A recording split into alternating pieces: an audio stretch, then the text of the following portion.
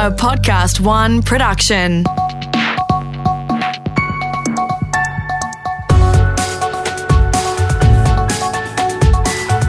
Your Morning Agenda with Natasha Belling. Good morning. Thanks for your company. Let's check what's making headlines this Monday, the 11th of January. A decision will be made later today if a COVID lockdown for Greater Brisbane will be extended after a local hotel cleaner was infected with the highly contagious UK strain of the virus. It follows 2 straight days of no community transmission in Queensland, but the state's top doctor has refused to confirm if restrictions will be lifted. But AMA Queensland President Chris Perry remains positive. See how many cases come up. Hopefully there's still none. If there are none, I would expect the restrictions to be at least partially lifted, and that is the right way to go. Authorities are still waiting on the test results from more close contacts of the infected cleaner. Meantime, New South Wales Premier Gladys Berejiklian has again criticised the border shutdowns after the recent Sydney COVID outbreaks. But I just ask other state leaders to please talk to us before they close their border to New South Wales and give us a chance to demonstrate our capacity to get on top of the virus without adversely impacting our citizens. The latest COVID numbers are expected to be released for New South Wales, Queensland and Victoria later this morning. Overseas now, in the UK's COVID-19 death toll has risen above 80,000 as it continues to struggle to deal with the highly infectious new strain. Testing is set to be ramped up this week, as well as widespread vaccinations, with around 2 million people already receiving the jab.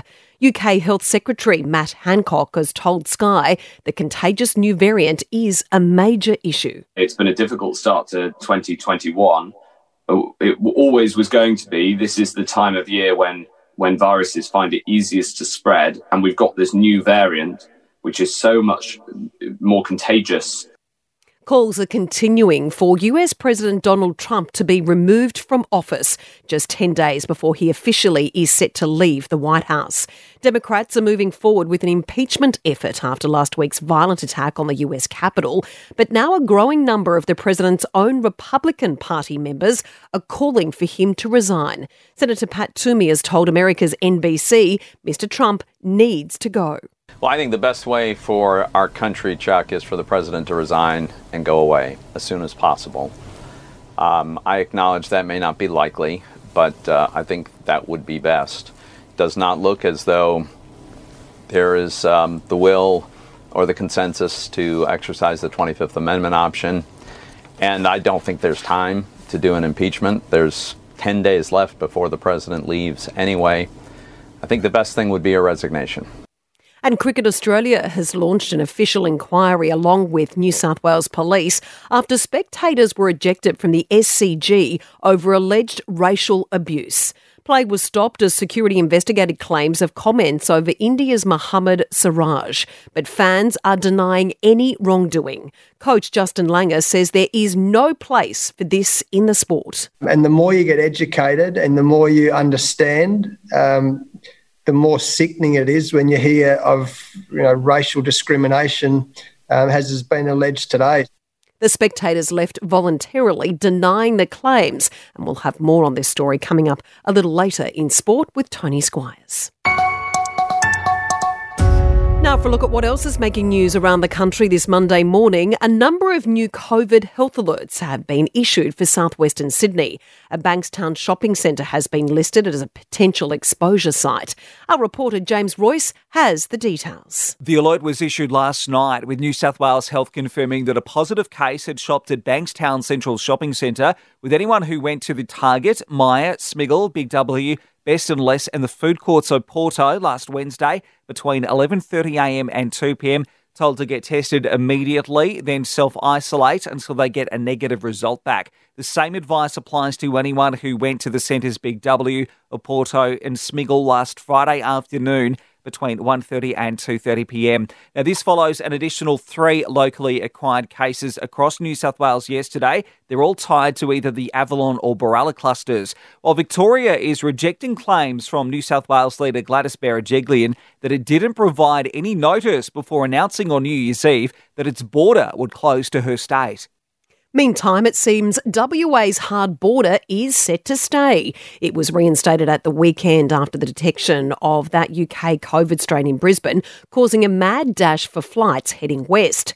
And as our Perth reporter Adam Hemmings explains, the WA Premier is not keen to make any quick changes. That's right, Tash. Mark McGowan says he cannot make any commitments despite Queensland recording 2 days of no locally acquired cases.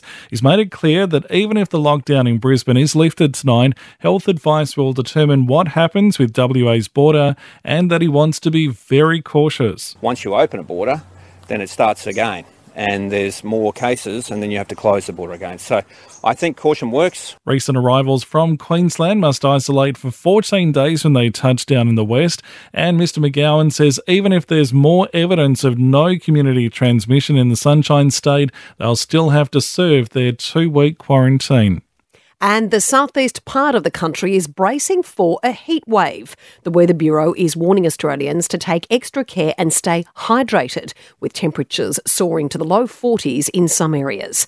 Our reporter Emma Griffiths has the details, and fire danger ratings are also a concern. That's right, Tash. South Australia, Victoria and Tasmania are in for a scorcher as a heat wave moves in from the west. Forecaster Jonathan House says temperatures will really intensify today. Monday is going to be the real peak day right across the southeast. So on Monday, looking at temperatures getting up to the high 30s to even low 40s inland as well. 37 in both Adelaide and Melbourne, and a scorching 36 in Hobart. Strong winds are also expected across much of the day, with elevated fire danger ratings in place. It's looking severe for parts of Victoria and Tasmania, while extreme fire ratings are predicted for South Australia. Now for the latest in business and finance news this Monday morning, we are joined by Peter Switzer from switzer.com.au. Good morning, Peter. Aussie shares are set to start the week on the rise. Exactly right, Tash. The win by the Democrats in the rerun of the Georgia Senate vote was expected to be bad for stocks, but money speaks all languages, and that's because the Democrats will spend more money putting Americans back to work.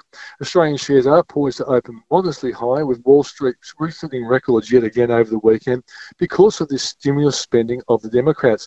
President-elect Joe Biden said he will detail later this week a plan calling for trillions in more spending to help Americans hit hard by the pandemic. And Peter, as we start 2021, what are the investment experts saying about stocks and super for the year ahead?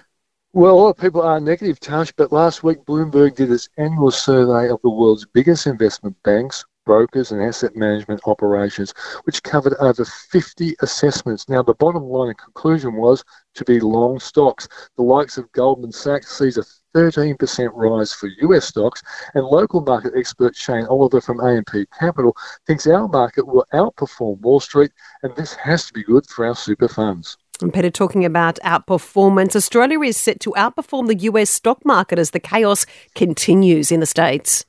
Yep, the consensus is that the combined mega hit of huge fiscal stimulus here, local interest rates being at record lows, and vaccinations will conspire to make stocks the assets worth chasing right around the world. Now, Australia is in the box seat as we are the third best performing country when it comes to beating the coronavirus. New Zealand is number one. Taiwan is number 2, and we take the bronze medal. This should set us up for a quick economic rebound compared to most other countries, and this will give lots of good company profits, and our share prices will reflect that. Fingers crossed for the year ahead. Peter, thank you so much.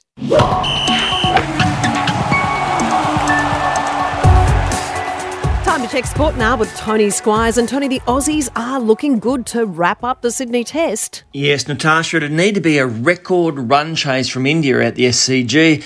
And with both openers gone late yesterday and a couple of other batters nursing injury, the Aussies should be 2-1 up in the series by this evening.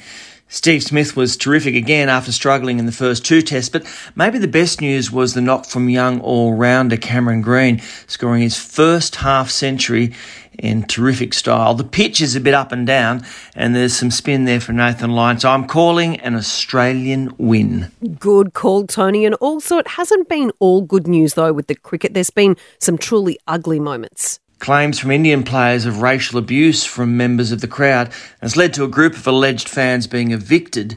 young fast bowler Mohammad Siraj complained to the umpires after fielding on the boundary. And there's some conjecture about what was said precisely, but there's just no place for abuse. Get rid of them. Still with cricket, a brilliant performance from Dan Christian tipped the Sydney Sixers over the Heat on the last ball in the Big Bash last night. And Tony, finally, in golf, the mad scientist continues to do some crazy things. And we're not talking about Bryson DeChambeau believing he's going to live to 130 or 140, which he does. What can't be argued is how well the beefed-up Bryson is hitting the ball. Now, he's knocked a drive 400 metres onto the green on a par 4 at the US PGA Tour of Champions. Now, naturally, Bryson had been working hard on his game over the break. He said, and I quote, "I spent my off-season swinging my butt off as hard as I can, whereas I spent my off-season trying to make the perfect Negroni." So who wins? We all do. Exactly. Thank you, Tony. Thank you. Checking the weather details around the country now this Monday morning, and as we reported earlier, some parts of the country are set to see scorching temperatures over the next few days. Brisbane, partly cloudy this Monday with a top of 28. 28 degrees also on the way for Sydney today and sunny. Melbourne, 37 degrees, hot and mostly sunny. 33 and sunny for Canberra. Very hot conditions today expected for Hobart with a late shower or two expected and a top of 36 degrees.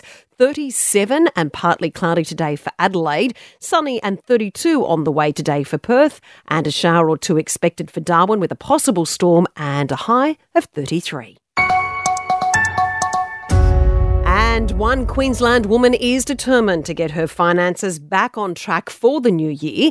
59-year-old Kathy Jasmine Rado is suing one of the biggest gambling companies in Australia, claiming she lost her winning $2 million lottery ticket. Kathy says she purchased the ticket with cash from a Cairns news agency in January 2014.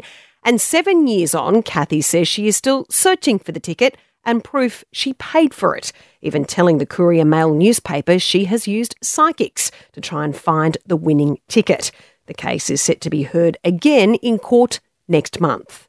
And that's all you need to know to start your day with Your Morning Agenda in your podcast feed from 6:30 a.m. every weekday morning. Please rate and review, and you can also follow us on your socials at Your Morning Agenda on Instagram. I'm Natasha Belling. Thanks so much for your company. Have a great day, and we look forward to seeing you tomorrow.